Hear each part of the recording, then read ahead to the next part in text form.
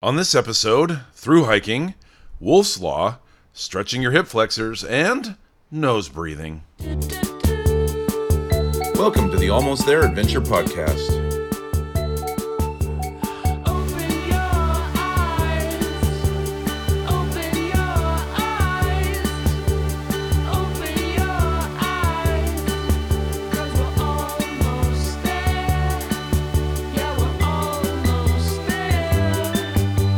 Your hosts, Severia Tilden, Jeff Hester, and Jason Fitzpatrick. Welcome to the Almost There Adventure Podcast. I'm pretty stoked today that we have Lee Welton with us. Lee is a physical therapist assistant and a personal trainer and a PCT through hiker. He had done hiked the PCT in 2018. And one of the things that kind of really hit home with him was how many people had to bail off the trail because of injuries and other things that are totally preventable. And so that's kind of been his focus with Trailside Fitness. So Lee, welcome to the show. Is there anything else you'd like to add about yourself and your background? Yeah, thanks for having me on, guys. Super excited to be here. Trailside Fitness kind of came about through my own hike preparation for the PCT and recognizing that injuries were the biggest issue preventing hikers from finishing. And it's also one of the things that you can most easily control. So being able to train folks and guide them through the physical side and the mindset side definitely helps people stay on trail longer, which is ultimately what most of us are doing this for. So that's kind of where I got to where I'm at today. What drew you into doing something like the PCT? I mean, what did you build up to that over time? Was it something that you had? How long had that been sort of on your to hike list? It probably percolated for about a decade and a half. I'd heard about it and never really spent a lot of time investigating it. And as I got into my mid 30s, I said, you know what, I'm going to hike it before I turn 40. So age 38, I started training. I hiked the trail at 39, and I finished with 2 months to spare on finishing before my 40th birthday. But definitely something that I've been into for a long time. As far as, my backpacking history, I've been, regular week-long trips or so for about 20 years. I did a trek through the Dolomites in Italy, which was 10 nights, 11 days. And that was kind of a testing ground for me to see how I held up physically over multiple days and in varied terrain. And I came back from that trip. I held up great. I loved it. I thought, you know what? All right, PCT is definitely a green light. So it kind of took off from there, being a more serious endeavor. Severia, you did the Dolomites last year, right? I did. It sounds like it might have been a little bit different.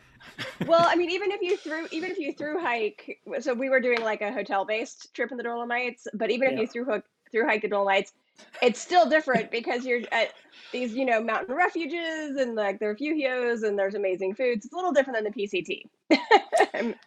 Yeah, I wouldn't say it's a fair comparison of the two. You're definitely the lodging is a little more cush usually, and the food is obviously better. But for me, we had to carry full packs. Yeah, so it was still a fairly heavy pack doing the day-to-day stuff and just seeing how we liked it and if it was going to work out. And thankfully it did. And obviously Northern Italy is stunning, so it's easy to kind of suck it up and walk through the Dolomites. Wow, that was quite a difference though, right? I mean, 11 days to, what, 4 months? I don't know how many days did it take for you to do the PCT? I think it was 156. Yeah. So yeah. 5 months. Quite a difference. Yeah. So that was, That's quite a thing. So Lee, what chicken or egg? So did you do the PCT and then become did you do the PCT and become a PT, or were you a PT and you did the PCT? As I was about to say that, I was like, oh Lord. Yeah. Good job. No, you stuck it in the end though. You pulled it off. Good job, sir. I made the landing. You stuck the landing. That's all the judges care about. So nailed it. So I was actually a physical therapist assistant as I was preparing to do the PCT, and I got my personal training license shortly after I became a PTA. And I actually was looking for a program to train myself and get ready for the PCT, and there just wasn't anything that really was out there. Everything that I did find was kind of contradictory or just was wildly difficult on the time frame. So I just kind of came up with my own plan and program based off of my knowledge in physical therapy and being a personal trainer. And I didn't get it 100% right. I probably did way too many lunges and not near enough, loaded pack walks and those sorts of things. But I started the trail great, no injuries, nice, easy transition from life to the trail. So I think that really kind of laid the foundation for what eventually became the system that I use now. And why don't we just kind of go back to the beginning on this process? Like, what are the things that somebody who's planning to do a through hike needs to consider? Like, is it joints? Is it muscles? I mean, what is like, what are the biggest things? Because obviously that's a huge endeavor. I mean, for a trip that long, what do you see as the most like the foundation of like, say, the parts of your body or the different things that you need to focus on prior to a through hike? Yeah, for me, it was focusing on the areas that are most commonly injured. And for hikers, that's pretty much everything below the knee. So a lot of overuse injuries for like shin splints, Achilles tendonitis, calf pain, foot pain, any of those issues to me seemed like really needed to be on the forefront of any training program. A lot of the issues hikers are having are from doing too much too soon. And those tissues in particular need to be trained so they can handle that stress of doing a through hike. So really putting a lot of emphasis on those with any program, I think, is key. The cardio stuff is also important, but it doesn't need to be high intensity. Just something lower intensity, kind of the low intensity, long duration. So kind of like the more boring type of cardio. But that translates really well to hikers once they get on trail. And then certainly just regular strength training, legs, core, upper body, just a good mix of push and pull exercises for those regions tends to set up most folks really well. There's also some important. Go ahead. I was like, build it up so you can lose it all, right? Yeah, essentially, right? Because you're not going to finish the through hike in your best shape ever. You're not. You want to start the trip in your best shape ever. And that doesn't mean it's the most muscle you've got or maybe the best cardiovascular fitness. You're doing a very long endurance hike. You need to make sure that you've got really good endurance. So like higher repetitions with some of the exercises, or maybe lower repetitions and more weight, depending on where you're at with your training cycle. Making sure you're doing some loaded pack work, some hill intervals, some training hikes, and progressively building up all those areas through the course of a program. So as you get to the trail, certain muscle groups are going to atrophy a little bit and your body's going to become much more efficient. So like you see a lot of the guys that come off the trail, for example, their upper bodies are smaller. They look kind of like the T-Rex is the joke. You've got these little T-Rex arms and these really great, well-toned legs. But that's just your body becoming efficient. You don't need to do push-ups and pull-ups and those sorts of things on the trail to maintain upper body mass.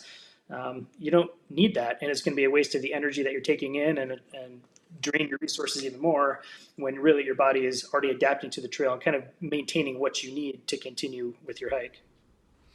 Lee, you had mentioned loaded pack hikes, and that was one of the things that we had as part of the training. When my wife and I did the John Muir Trail in 2010, same kind of thing. There wasn't really a training program out there. I kind of put together my own for us, and loaded pack hikes was one component of that. And we successfully completed the trail over 22 days. We had a great experience. But the one thing that she'll tell you is that she wishes we had done more loaded pack hikes. So talk a little bit about why that's, loaded pack hikes, what they are, and why is it so important? Yeah, and I think like most of this, like it depends, and there's a few different approaches to take. And for my clients, I typically would start them out with a pack that's maybe 10% of their body weight, and it's just 45 to 60 minutes to go out and do a walk, just right out the door. It doesn't have to be hills or anything crazy. Over the course of their program, which may be 3 or 4 months, maybe longer, we'll build up that pack weight, but keep the time frame the same. And this exposes your body to the heavier pack weight, gets your feet used to carrying that load. It's great for the core. It's some really good cardio. We're going to focus on nose breathing during that event. But it's a really great way to gradually build up your ability to carry a heavier pack. The training hikes are kind of like part 2. So they're going to be a longer duration event. So maybe you're out there for 3 or 4 hours, or maybe it's 6 or 8 miles to begin with. And then like everything else, we gradually build up the pack weight and the distance simultaneously. I think an approach that a lot of people take is, well, I'm going to carry a 30-pound pack on the PCT. I'm going to start with a 30-pound pack and then just build up my miles, which is way more difficult. And your risk of injury goes up too. Your body's not used to carrying that 30-pound pack and doing all those miles. To me, it makes much more sense to build up the mileage and the pack weight simultaneously, and your body's able to adjust much easier, which in the long run reduces your risk of injury. You know, I have, for all the hiking, back everything, I've never once done a loaded pack training hike.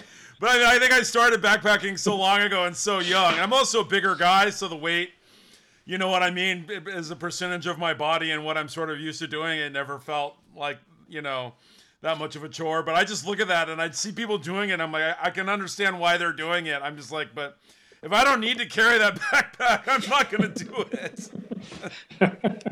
So don't go with Lee. Lee's the expert. I'm not. I'm just a Sasquatch-sized hiker. So don't listen to me. But yeah. Lee, you mentioned doing the pack weight to get your feet used to it versus like other parts of your body, and I have a question about that. So I did the Tahoe Rim Trail. Oh my gosh, a decade ago now in 2013. That's mind blowing to say. But when I was doing it, one of the things that I noticed is that like my feet felt like they were on fire. Like it wasn't like it wasn't like a muscle sore. They were just on fire, and it wasn't blisters. And I'm just wondering, is that like circulation part of maybe? just like the impact? My boots, like there was no blisters, like my boots weren't too tight. It was the weirdest thing. And then when I asked some PCT hikers that we ran into about it, I was like, do your feet ever stop hurting? And they were like, no. Yeah. And I was like, oh Lord, 3 months, like this doesn't go away. Because we met them at like mile 1,000 and we were on mile 100. And it was like, okay. And they were like, nope, never stop. So is that like an injury thing? Is that a muscular thing? Like nerves maybe? Like or circulation, nerves, probably, right? Yeah. One of those two. Yeah, if it's burning, I would probably classify that more as like nerve related. And there are some nerves in lower legs. Certainly if like socks are too tight or if your shoe isn't laced quite right, that can lead to some issues. A lot of us, if we have ankle range of motion that's less than ideal, we tend to push off more on the outside of our foot, and that can compress a nerve in between like your third and fourth toe. And sometimes that can lead to numbness or like a Morton's neuroma type thing. But I think, a lot of thru hikers, like your feet are going to be stiff, sore, and achy. It's a lot of miles, and you're wearing basically tennis shoes without a lot of great support. If the feet aren't strong, as they get tired and fatigued, you tend to overpronate more, so your foot flattens out more. And a lot of times that can lead to other issues further up the chain, so maybe like calf or shin issues. So good arch support is always key to make sure that the feet are well supported. And those loaded pack walks all support that. It's a shorter distance, typically with a heavier pack to get your body used to that. You can build up that foot strength simultaneously with your core work carrying the pack. And then on the hike, like shoes make a big difference. If you have something with more of a arch support, that can be really key. Or switching out your shoes more frequently. A lot of thru hikers they'll pride themselves on 700 miles on a pair of shoes, and they're just trashed at the end of that 700 miles, those shoes. For me, I would switch them out 300 to 400 miles religiously, and my feet always felt better after I did that. But I still, same as everyone else, hike or hobble, like no matter how much you maintain and take care of these issues, like they're still going to pop up. It's a part of thru hiking, but I think it's how you manage it is going to be key. So frequent rest breaks, stretching, massage, those sorts of things, versus ignoring it or just taking ibuprofen and saying, oh, well, it's just a part of the hike. It's supposed to hurt, which isn't a very good approach. I was like, I had one question and then you put me in and then you said something else and I was like, oh no, what about that question? Okay. So first question is, for footwear, I feel like as things have progressed, it's now trail runners, right? Everyone's wearing tennis shoes, trail runners versus boots. Do you have any thoughts on boots versus the lighter weight trail running shoe? So for me, I do much prefer the lighter weight trail shoes, but there's a caveat to that. A lot of those are zero drop, and a lot of people have a hard time adjusting to the zero drop shoes. And that basically means the toe box and the heel are the same height. There's not like a rise in the heel end of the shoe. If you're used to wearing shoes that have the higher heel height, that can shorten the Achilles over time. And if you make a quick switch to the zero drop shoes, now your Achilles is being asked to lengthen, which is difficult for a lot of people, and that can affect foot issues. It can affect ankle problems. So respecting the fact that it can take some time to transition into zero drop shoes. And I think that's more particular for like the trail runners, because most hiking boots themselves are going to have a higher or a stacked heel, which for whatever reason, maybe it's just design style for most of those vendors. But there are pluses and minuses to each, right? Trail runners are great. They're lightweight. They're moderately durable, versus a hiking boot, which has maybe more footbed support. The ankle support in the taller boots, I think through research has been shown to be less effective. It's not going to prevent you from rolling an ankle, for example. So there's really not much difference in terms of safety from like a thick, heavy hiking boot, like you might have seen in like the 80s or 90s, to like the ultras or whatever folks are wearing now. So sometimes it comes down to just comfort, like what works for you and not doing what most people tend to do. For me, the ultras worked great. For my wife, when she hiked, they were not a good fit. She needed something with a little bit more of a heel, and she did much better when she switched back. So the other question I had is, you'd mentioned sort of that ignoring, listening to your body as you're hiking, and like stopping and, massaging and doing stretching before, like ignoring the pain. So when do you know something's just being twingy or annoying, and when do you know that something's leading to injury? Because I just had this recently where my left knee was like, it was talking to me. I'm like, my knee's talking to me. Like, I notice that something's twingy, but it's not painful. So at what point are you listening to that twinge as like a potential for something worse, or is it just a twinge? Yeah, great question.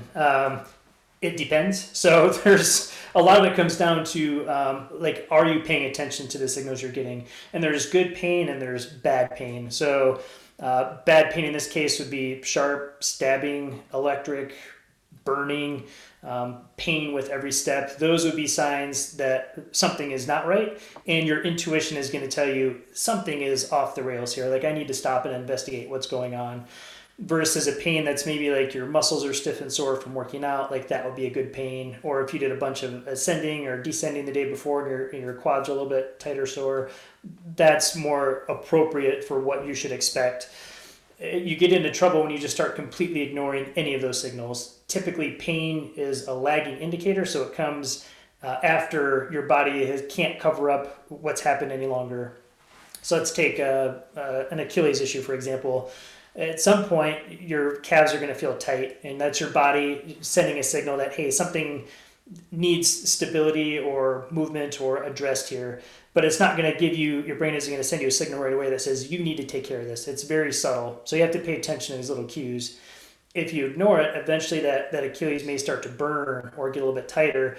And now your body's like, look, we gave you the warning light.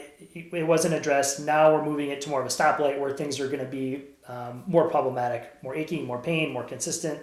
And it's going to be more severe in how you need to address that specific issue. So if you're able to catch some of these warning signs beforehand and manage them, you have a much better chance of staying on trail longer.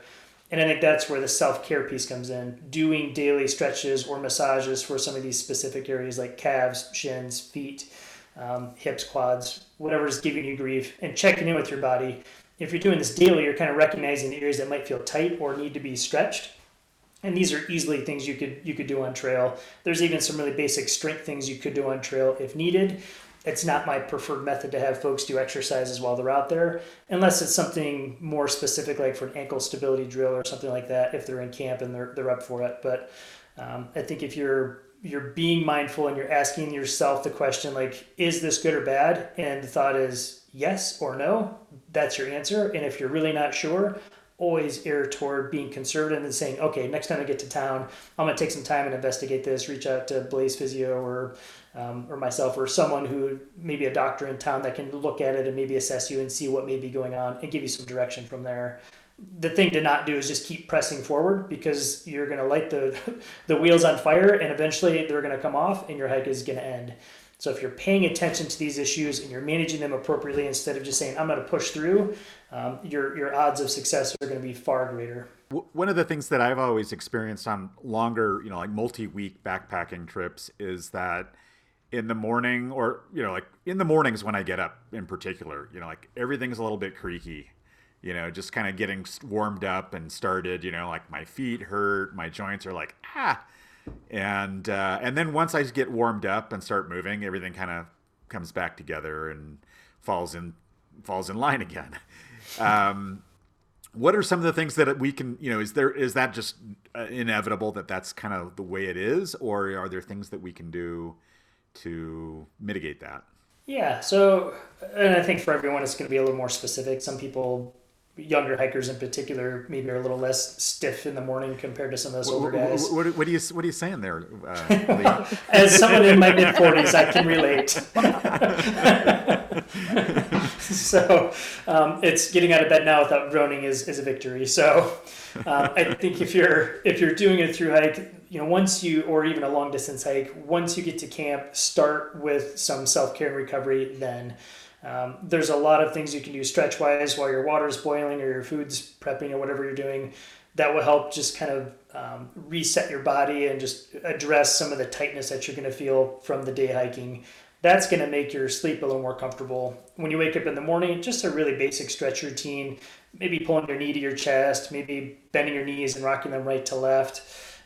There's a lot of simple stretches and things you can do in the tent that make it easier just to get up and get out of bed. Sleeping on a cold, hard ground makes most bodies stiff. But then once you get up, you can start moving a little bit more, maybe do a couple of deep squats or grab a tree and just kind of sit down and just stretch your hips out. Hiking is one of those sports that doesn't really use a large range of motion for your joints. If you think about walking, the hips are moving some, but you're not really getting much below, like hips below your knees.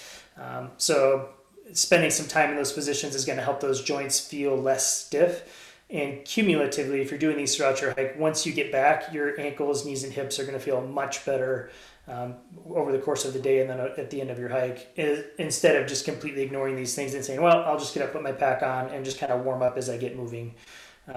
Maybe you need to walk 5 minutes before you decide you're going to do a little bit of stretching, and that's fine. But I think if you can just do some deep like hip stretches, so again, just like sitting down in the bottom of the squat position for 30 seconds or so usually does it. That helps to just open things up a little bit. Maybe like downward dog is a really good one. Like there's some really easy basic stretches anyone can do that are really going to have a big impact. And like ideally, how long before you start a through hike do you think people should start like a training regimen? I mean, do you have like, programs like a month before, 2 months before, whatever, but what would be like, if it were you and you were going out again, how long before you hit the trailhead would you start?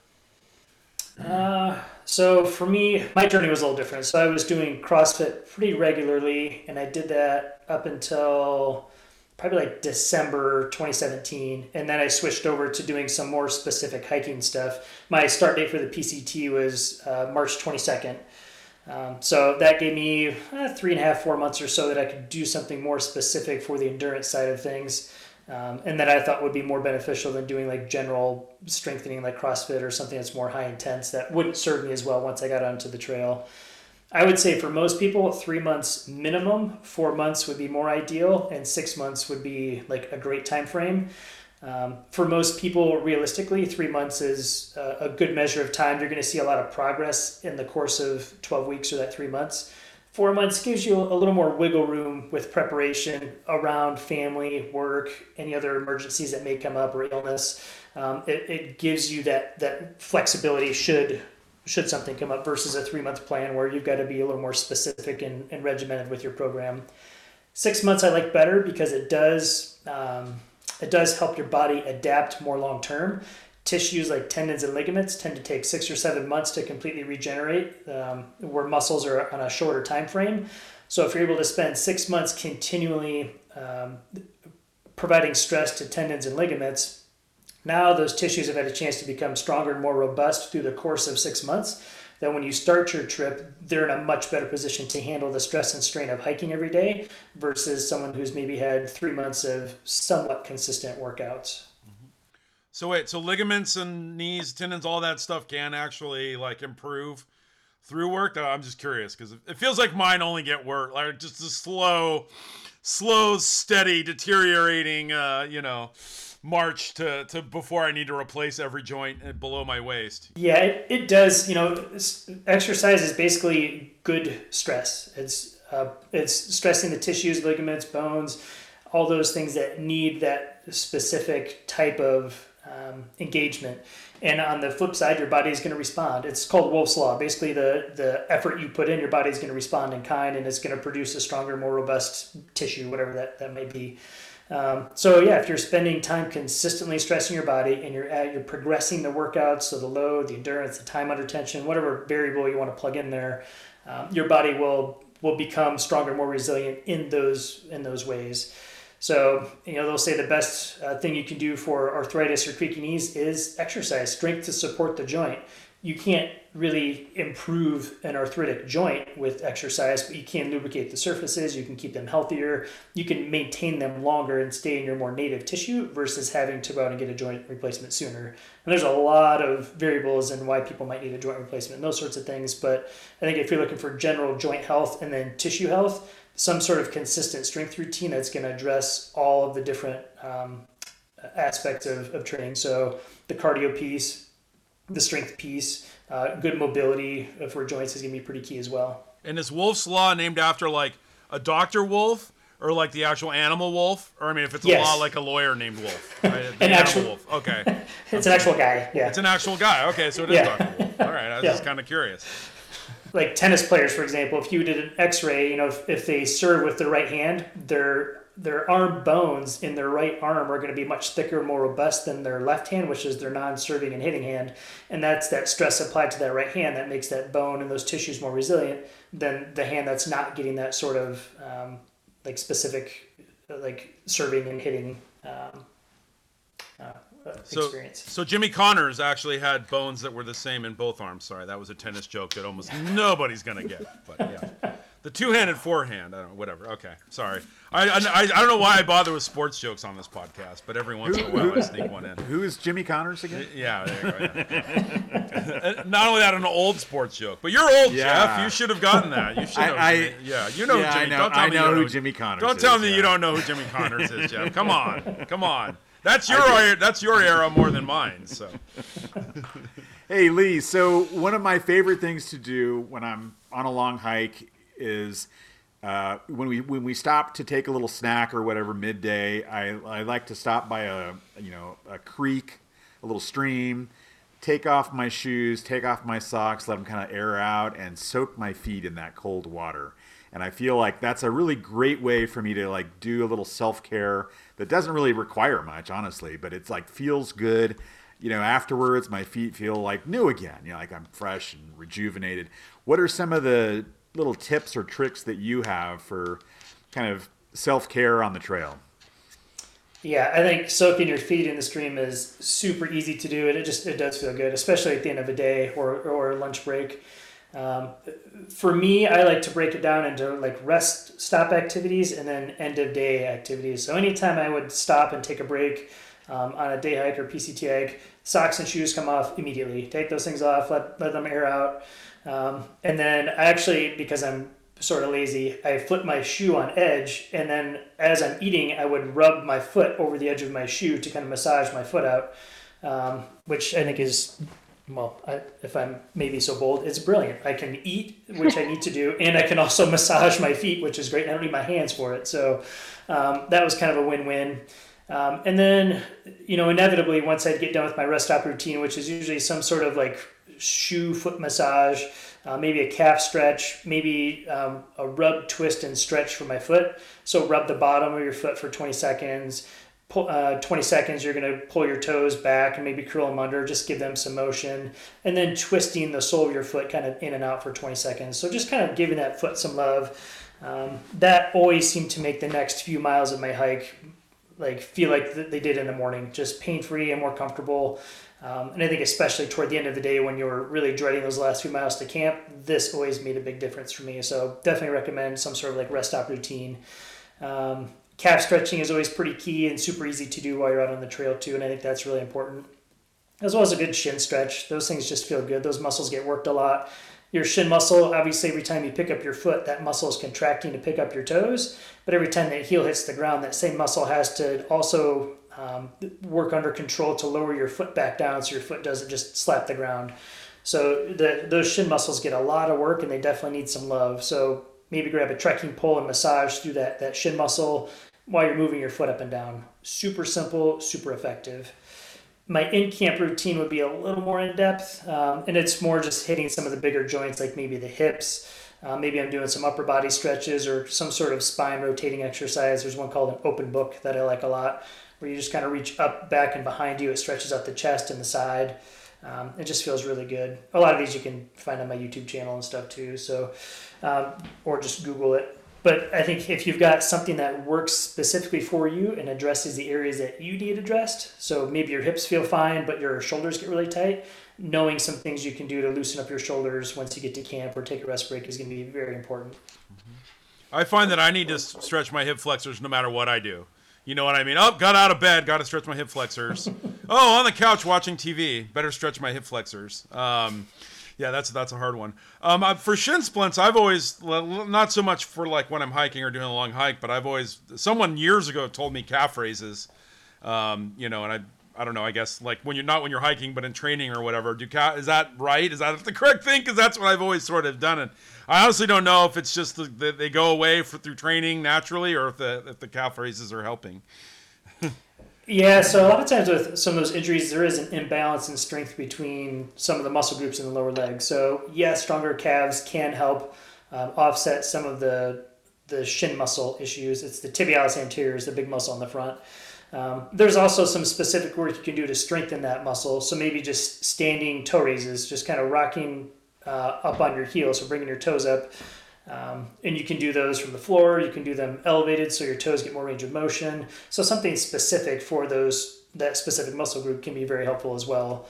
And I think for a lot of folks, that's just where like the training hikes come in, the loaded pack work. You're again loading those tissues up. You're putting yourself out there, getting the miles in, getting the time in. Those muscles are going to have a chance to now adapt better than you going from your couch and then hitting the trail and trying to do 20 miles to Lake Morena, which is not going to be good. So I think if you're taking the time and addressing some of these issues like we talked about in the beginning, some of these lower leg issues that are so common, you can really offset a lot of the common injury issues that are going to pop up. Lee, you'd mentioned earlier, if somebody's injured, like coming off the trail, taking a break, reaching out to somebody like yourself to get assessed and kind of figure out what the injury may be. How much of your work do you do virtually?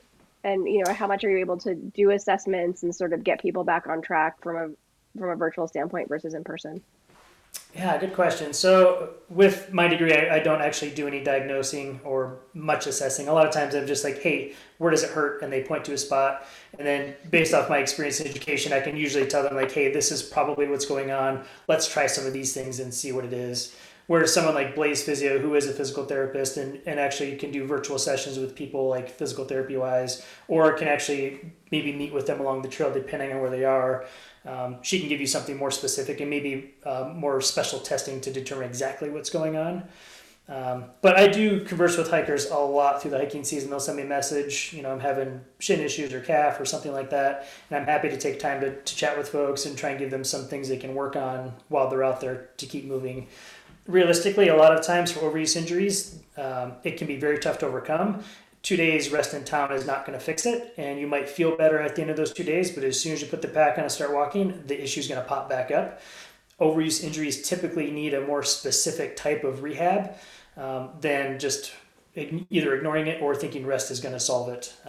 It's taken some time for that tissue to get inflamed. It's going to take some time for it to recover, and continuing to hike 20 plus miles a day is not really going to help it recover in the way that it needs to long term. So one thing I've found, and tell me what you think on this, is I've always found that I'm a cyclist. I do like road cycling as well. I almost find that's better training for hiking than say jogging or running is. And I feel like you use the same muscles a little bit more, than you would be like climbing on hiking and that kind of thing.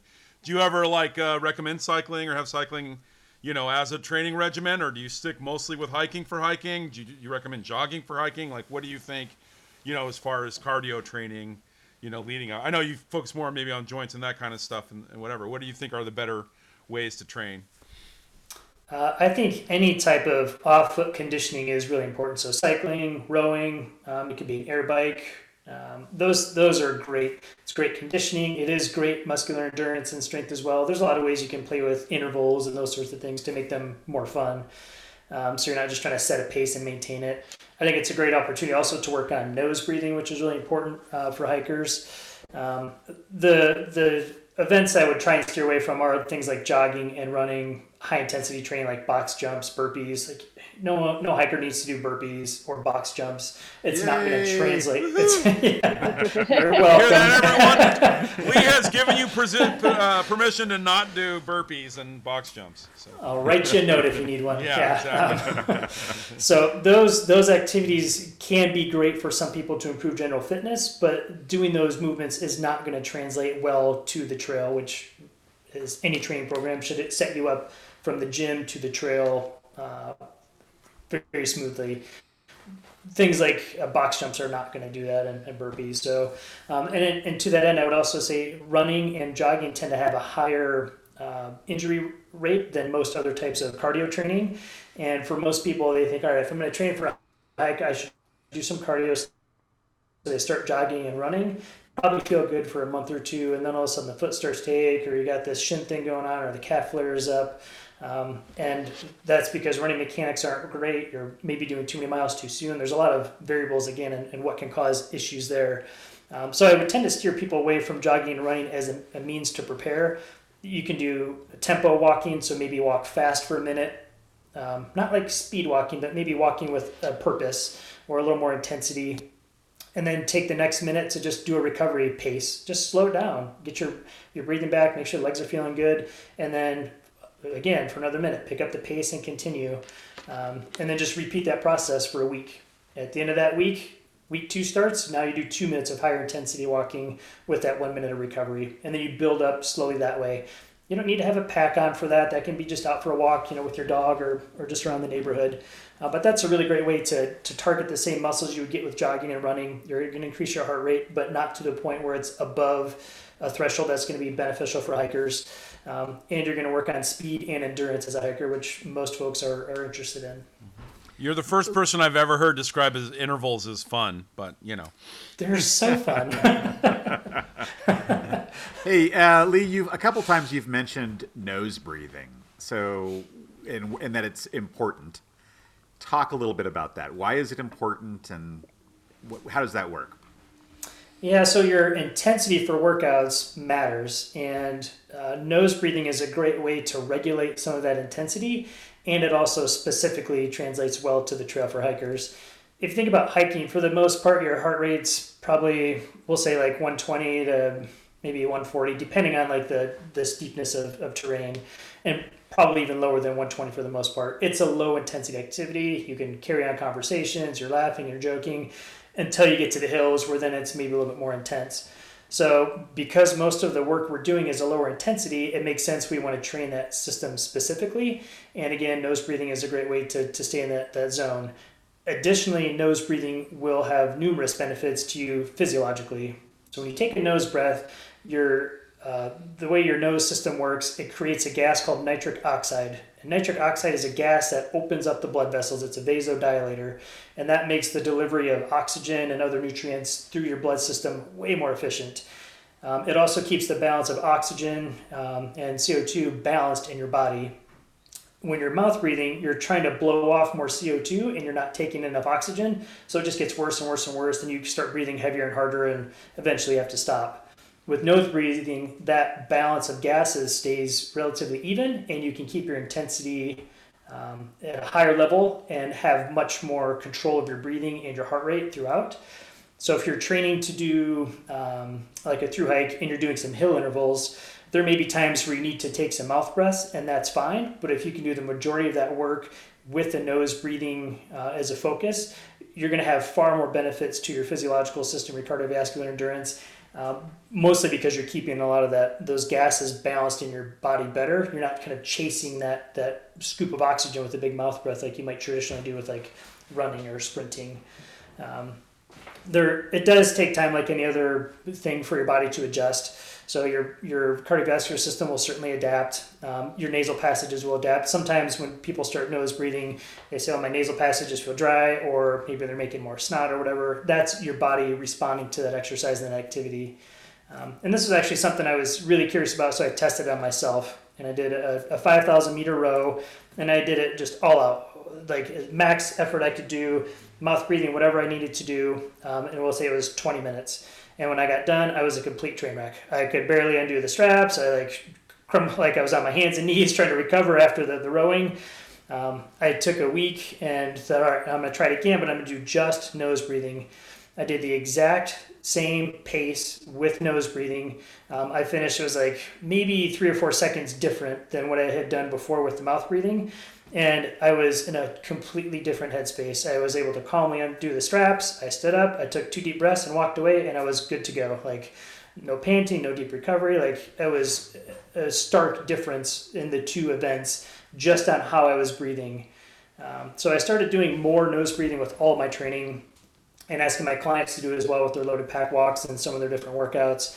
And it makes a huge difference once you get into elevation training, physiologically for your body. The benefits of it are just too great to really ignore. And I think since most of the work that you're doing as a hiker is that submaximal capacity aerobic wise, let's focus on nose breathing and just make that system more efficient in the process. It's really cool because I don't think I've ever heard anyone say you put an emphasis on nose breathing as part of training for hiking or anything like that. So that's like it kind of boggles my mind that it can make such a difference, and I'm curious to try that on my next big hike. Yeah, and like anything else, like the first few times you do it, it might feel really slow, or that you're not able to breathe as much. Take a mouth breath, and I'd say if you're doing like 90%, 95% nose breathing, as you're getting into it and having to take a few big gulps of air, like that's fine. Certainly do that, and just feel the response from your body. Do you feel like you're in more control or less control? Do you feel like you're going slower or faster? And then if it's a hike that you've done consistently, maybe time it with your nose breathing and then do it once with however you want to go about it, mouth breathing or not, and see what kind of difference there is, or see how much better or different you feel with one versus the other. Really, just getting yourself some exposure to that and trying these things can have a pretty big difference. And there's a few courses out there you can take. There's Brian McKenzie as a trainer. He's got a class, I think it's called The Art of Breath or something. Google has got all his stuff. Or Shift Adapt, I think, is his new site. And then there's another book. I forget the guy's name, but he does specifically some breathing work and talks about the benefits of nose breathing.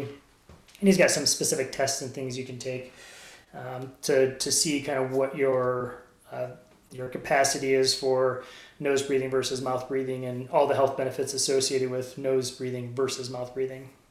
Hey, Lee, so one of the things you talked about was kind of a benchmark hike, and how that can be a useful tool for kind of measuring your progress over the course of your training.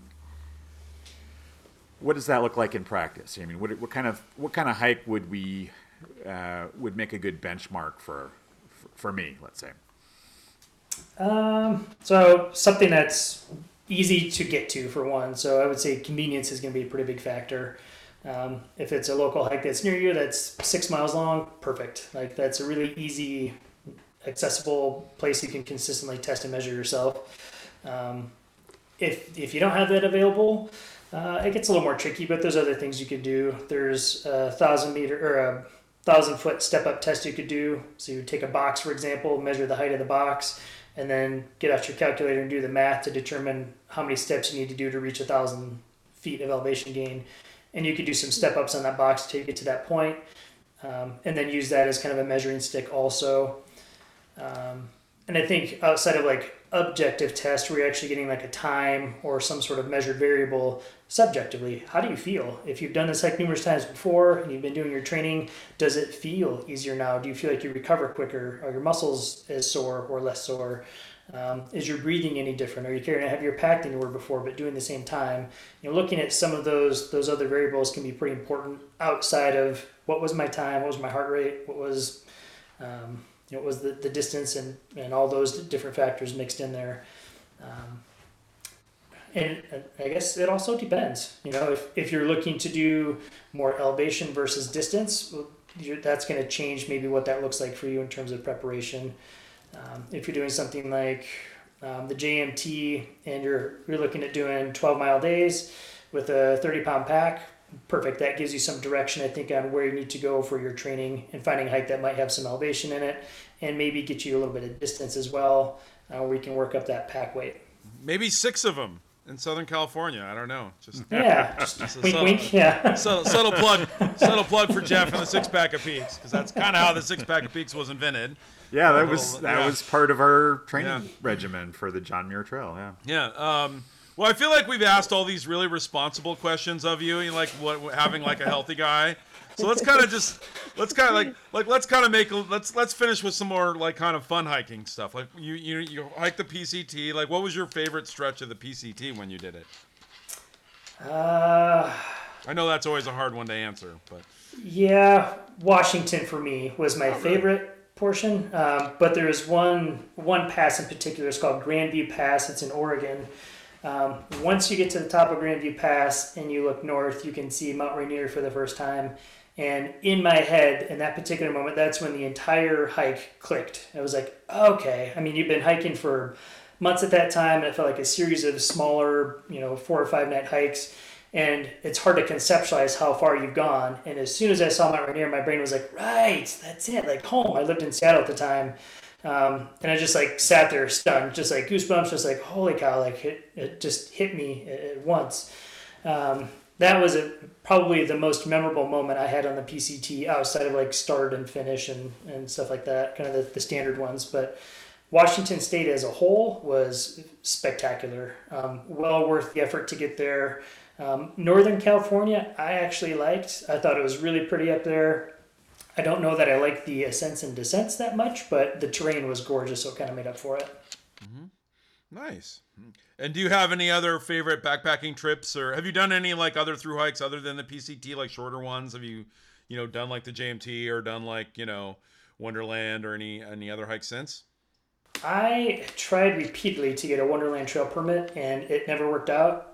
The year I actually got a permit, there was a wildfire in the park, and it basically shut down Rainier National Park. And we called the rangers right before we left, and we were thinking about going down there. And she said, well, you could go, but we don't really have any staff, and there's a snowstorm coming that's basically going to put the fires out. So my advice would be not go. All right, so never got to do that one. The JMT, just through doing the PCT. I've hiked it pretty extensively in the Tetons. I've done the Teton Crest probably a dozen times. I absolutely love that trek. It's just, it's hard to beat. My next trail, if someone pinned me down, would probably be the Pacific Northwest Trail. That one holds my attention the most. I think it's more manageable with my schedule and business to do something that's maybe 2 or 3 months versus a 4 or 5 month commitment, which makes it a lot harder to step away and get back into business when I come back. Yeah, the Teton Crest Trail is amazing. Jeff and I did that with our friends.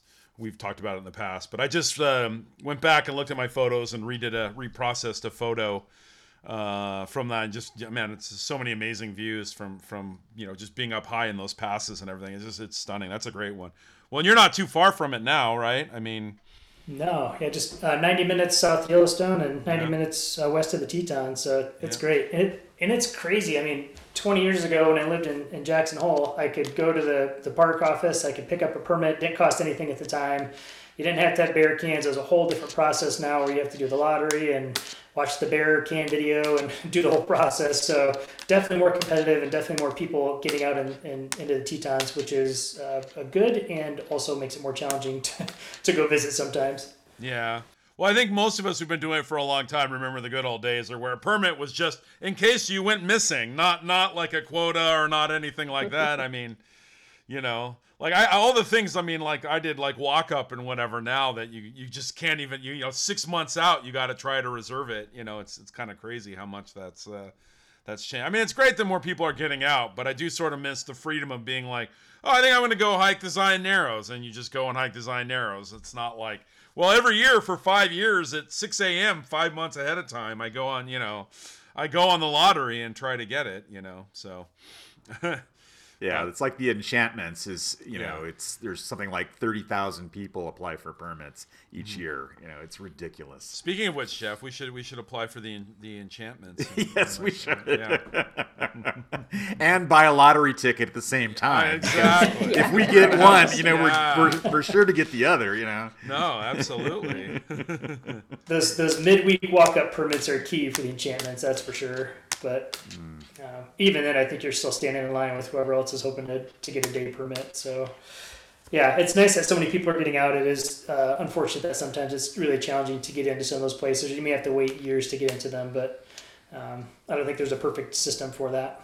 No, I don't envy the people in charge of managing wildernesses and backpacking and all of that. I mean, especially now, just in the last few years, with how much more popularity it's even gotten, since lockdown and the pandemic hit. So, well, I think one of the things that's done is it's, for those of us who've been doing this for a number of years, it's forced us to kind of look at some of the lesser known options that are out there, and explore new places that maybe weren't on anybody's radar yet. And sometimes it works out and it's amazing, and sometimes it's like, that was okay, I'm thinking of the Ruby Crest Trail. Crest Trail.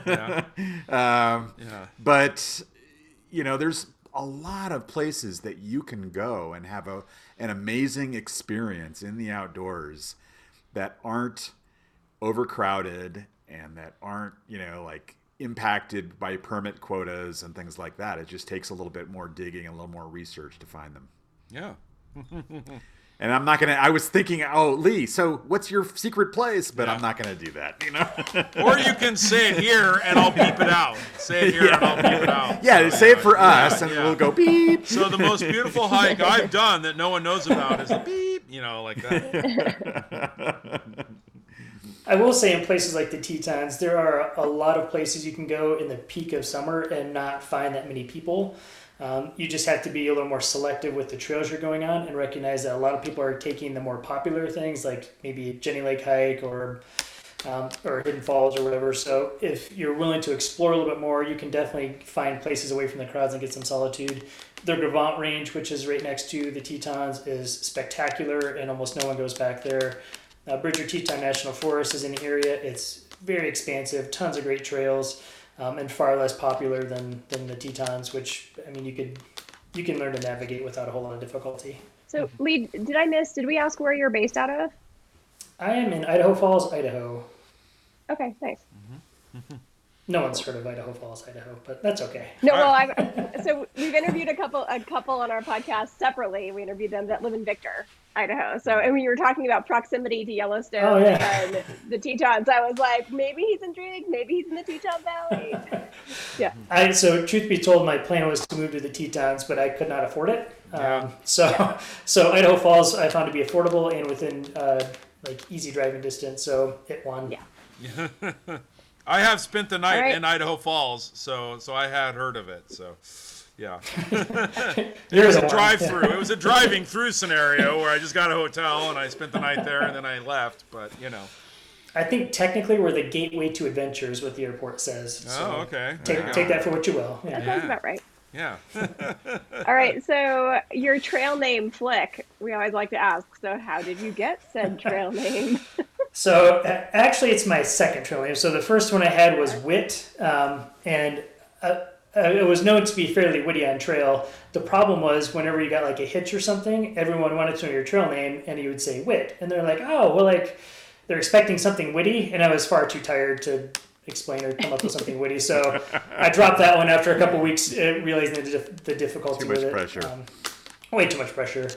And Flick comes from apparently A Bug's Life. I've never seen the movie, but there's a character in there, Flick, and I guess personality-wise, I mirror it closely, although, again, I have no idea, so I'm taking people's word for it. But I was also really good at flicking pine cones with my trekking poles as we walked. With good accuracy, I could hit targets, I could flick sticks and hit particular things, so My favorite thing to do is just go down the trail and just clear off any of the debris and stuff that was on there using my trekking poles. And if I had to stop or if I missed it, it was a big disappointment. So if I could do it while I was walking, it was a huge victory. But I got pretty proficient. So did you aim for your hiking partner's eyes too? Was that like part of the thing? No, if they were annoying, I could flick things at them. Okay.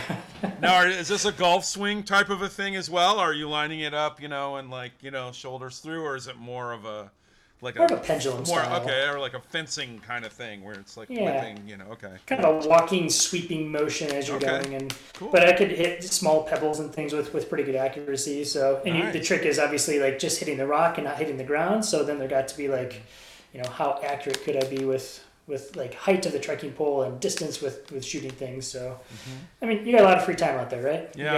You got to amuse a lot of yourself time to practice. Yeah. You get your 10,000 hours in, And hey, if there's a bear or a mountain lion coming your way, right? I got it covered, guys. We're good. Exactly.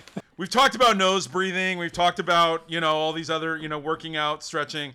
Is like nutrition a part of your plan? I mean, do you deal with nutrition at all in the lead up and then also on the trail? Somewhat, yeah. So a couple of things here. So first of all, when I did my thru hike, I was very intentional about nutrition itself. And my goal was to eat as healthy as possible and avoid a lot of the common nutrition issues that came up for hikers. So I didn't have one package of ramen on my hike. I didn't eat any mashed potatoes, which I took as a sense of pride. And instead I focused on bringing out like maybe a bag of spinach or bringing out some olives or pine nuts, like different food additives to eat a healthier style. When I came back, REI, they had a journalist that reached out to talk to me specifically about my hiking eating style. I feel like if you're eating good foods, you're lowering your inflammation in your body, you're helping your body recover more with better like nutrients and minerals and those sorts of things. And I think more overarching, you're also potentially impacting the risk of post-trail depression on the backside. So your gut bacteria is very complicated and nuanced, but it produces this hormone or chemical called serotonin, which is like the happy hormone. And like 90% of this hormone is produced in the gut. And if we're not eating the right foods and feeding this bacteria, that balance gets upset and you may produce less serotonin, which can lead into more post-trail depression issues. There's some other factors with post-trail depression that we can touch on too that I think are important, but nutrition is a big part of that. And then also, I think if you're eating well, your energy is better throughout the day. There's less crashes. I think there is a potential risk to decrease injury again through nutrition. And as someone who hiked in his late 30s, I think it's different than someone who's maybe in their, early 20s or mid 20s that can maybe handle a little bit less efficient diet. But I think if you're wanting to set yourself up for success and feel good, nutrition is a big, easy one you can tackle. I don't do any specific nutrition coach with my clients. I kind of give them my approach to nutrition. And I also have my folks connect with Backcountry Foodie. And she's got a lot of great recipes in there that are designed for hikers that are lightweight and nutritious. They're more vegetarian based, but it's really easy to add protein to those specific meals and really increase your flavor profile. So you're not doing ramen and Pop-Tarts and all those things.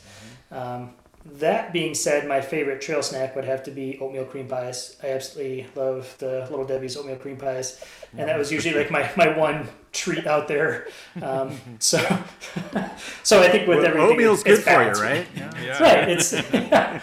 It's balance really. Yet I think, if you're in town, there's a specific approach you can take for like giving yourself a better chance at recovering some of the poor nutrition while you're on the trail.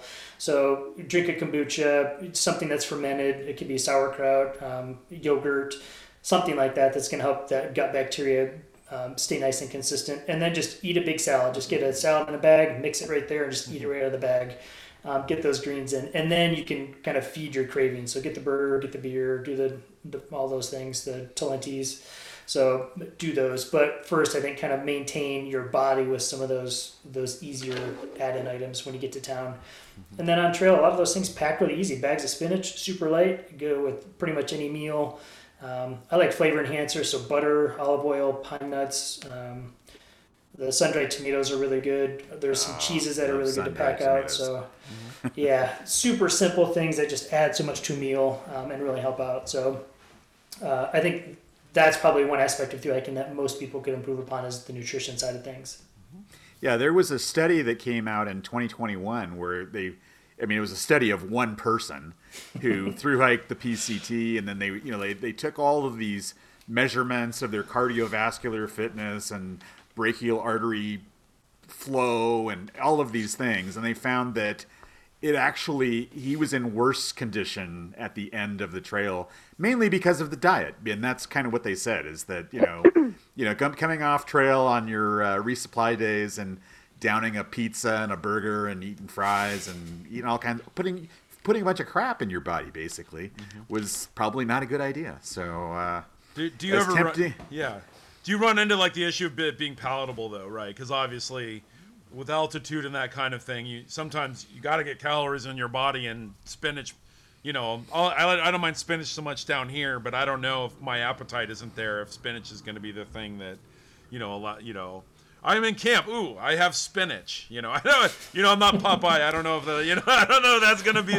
my choice when I'm in camp, No, I mean, I think if you're finding foods that do appeal to you that maybe are more healthy than not, so you're not doing ramen bombs and those sorts of things, there's definitely a better approach to take with nutrition. And sometimes it's just experimentation. Like elevation can be trickier. Like you need more calories, you probably need more fat.